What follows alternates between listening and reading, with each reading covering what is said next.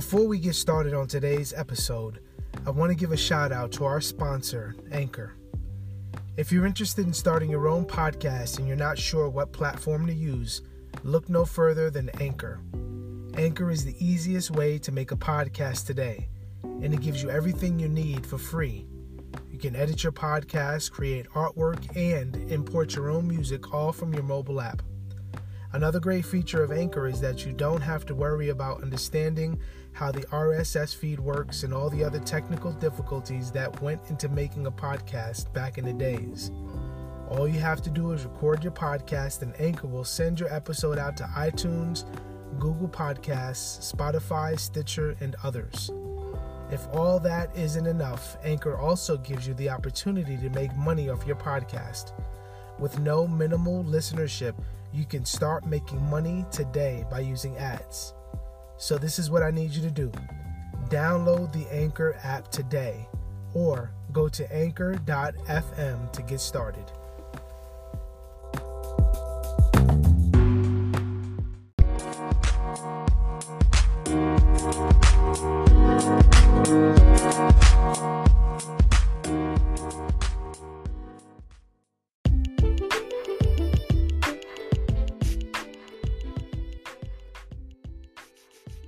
The ripple effects of sin.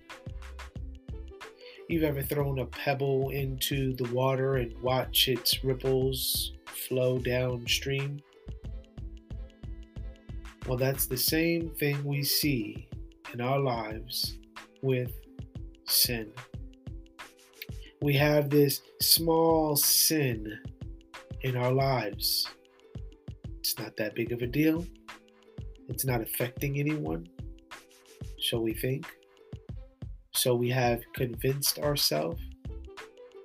And then this small, seemingly innocent sin finds its way outside of ourselves. And little by little, it affects everyone around us. I've actually been preaching through the book of Jonah and just finished a 2-part series. And this series is titled, or this sermon was titled, The Ripple Effects of Sin.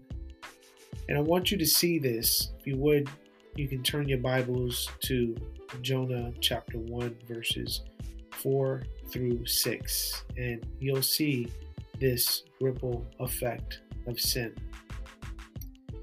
Jonah was commissioned by God to go to Nineveh. God said, go to Nineveh. Jonah said, no. God called Jonah to what? He called out. He gave him the what and the why. Go to Nineveh and call out against it. Why? For their evil or their destruction has come up before me. And what was Jonah's response to God's call? No. And so how does Jonah now live his life after saying no to God? Well, God deals with him. I'm sure you've heard the phrase before, you can run, but you can't hide. However, when it comes to the all-seeing and omniscient God, omnipresent God, you can't run, and there is nowhere to hide. Everything that God purposes and permits is right and is good. And he apologizes for nothing because he makes no mistakes. And he calls Jonah to do what he has desired for him to do, which is go to Nineveh. And Jonah is God's prophet. He is to speak God's truth. And Jonah knew that there was no place where he could hide. And he knew that there was no place for him to flee from the presence of the Lord. And yet he did so anyway. And so we see that his sin, his angst, his lack of desire to obey God and going to the Ninevites and preaching the message of mercy and repentance to them led him down a spiral path of sin and more sin. And so Jonah's sin not only affected himself, but it also affected the lives of others around him. And my friends, likewise, the same is true in your life and in my life. Our sin not only affects us, but it also affects others around us. And so how does God deal with Jonah when he rebels against God's authority? Well, there's several points here, starting in verses 4 through 6. God chastens Jonah. Verse 4, we see that nature obeys God's command. It says, but the Lord hurled a great wind upon the sea, and there was a mighty tempest on the sea, so that the ship threatened to break up. God spoke to Jonah, and he said no. God speaks to nature, and they obey. So we see that God chastens Jonah through his creation. But it says, but the Lord. Notice that the Lord has plans that go beyond Jonah's. And the Lord has plans that go beyond the enemy. And the Lord has plans that go beyond any other sovereign ruler or king.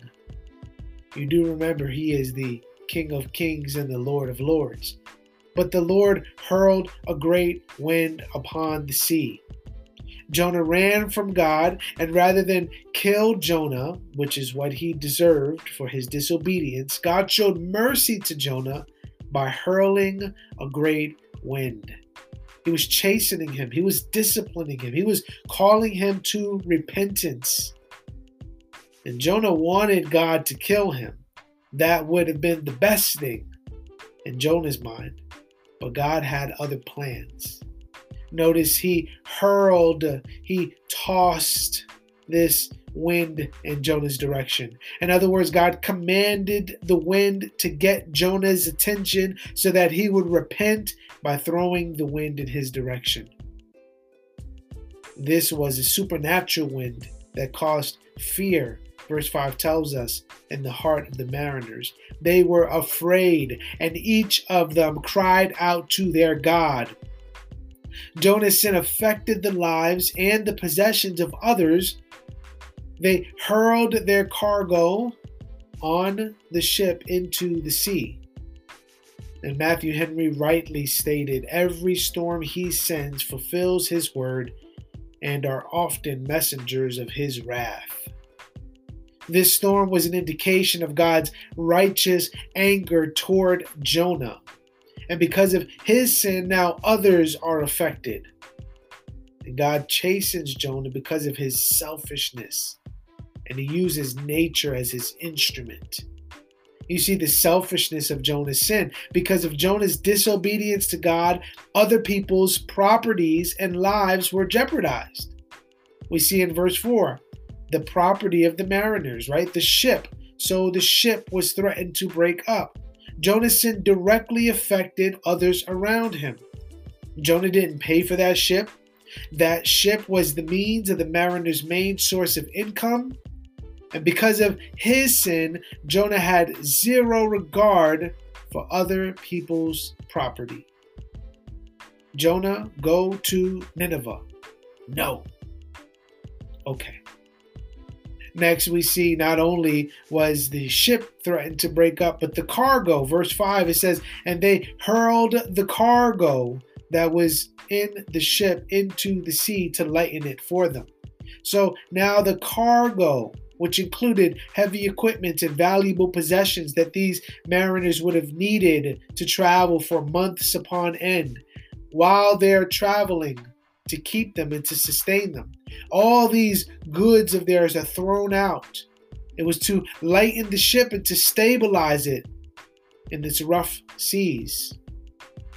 Jonah cares not.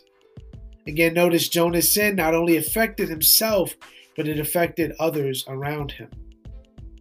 And we see this same thing in our day, my friends. We deceive ourselves into thinking that our sin only affects us. We think that sin only involves us and does not affect anyone else around us. And that is simply not the case. We have been fed lies our entire lives. and have believed that my body, my choice, gives us the right to murder another image bearer. We have turned the commands of God into suggestions, and we wonder why our nation is in the condition that it is in. Well, not only do we see the selfishness of sin in Jonah's actions, but we also see several other effects of sin in Jonah's life. First, we see that sin causes us to become dull to our surroundings. Verse 5, Jonah had gone down into the inner part of the ship and he had lain down fast asleep. This is the most horrific storm that these men have ever gone through. This is a major storm and Jonah is sleeping at the bottom of the boat. Second, we see not only does sin cause us to become dull to our surroundings, but secondly, we see that sin causes our consciences to become calloused. Verse 5b, Jonah had gone down into the inner part of the ship and had lain down and was fast asleep. Jonah is knocked out while other people are trying to stay alive. These pagans are trying to preserve their lives while Jonah is hoping that God would take his life. We see that sin calluses our consciences. We see that we could be sleeping while we should be awake. Well, moreover, we see that sin brings insult and shame. We see this in verse 6. So the captain came and said to him, "What do you mean, you sleeper? Why are you sleeping?" Now, the significance of the captain coming reminds us that Jonah may have had others try to wake him up, but they couldn't get him up, so the captain has to come. And the captain comes and wakes him up and says, "What are you doing, you sleeper?" And Jonah would have known the significance of this insult. How long will you lie there, O sluggard? When will you arise from your sleep? A little slumber, a little folding of the hands to rest, and poverty will come upon you like a robber, and want like an armed man. You sleeper.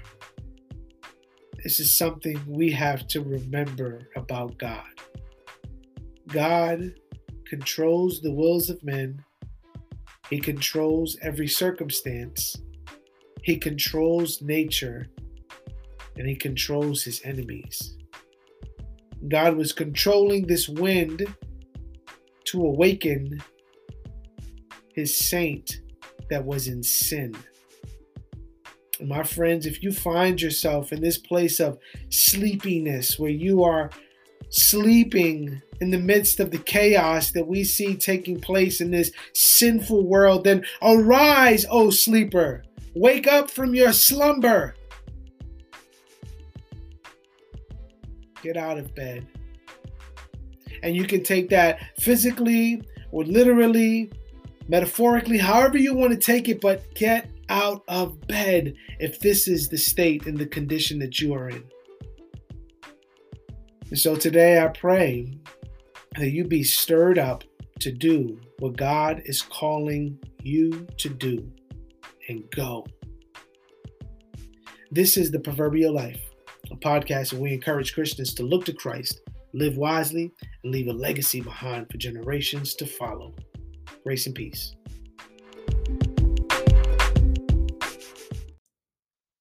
What's going on, fam? So before you leave, I want you to consider something really quickly. A couple things. First, if you like this podcast, do me a favor and share it with your friends and family. It would mean a lot and go a long way if you shared this podcast with others. That will help people find this content, and it will give me an opportunity to interact with more people on these important themes and concepts that we talk about here at The Proverbial Life. Secondly, if you enjoy the content and you're blessed by it, please consider partnering with me by giving financially. You can do so here on Anchor by giving a $5 gift or a $10 gift, and that would be monthly.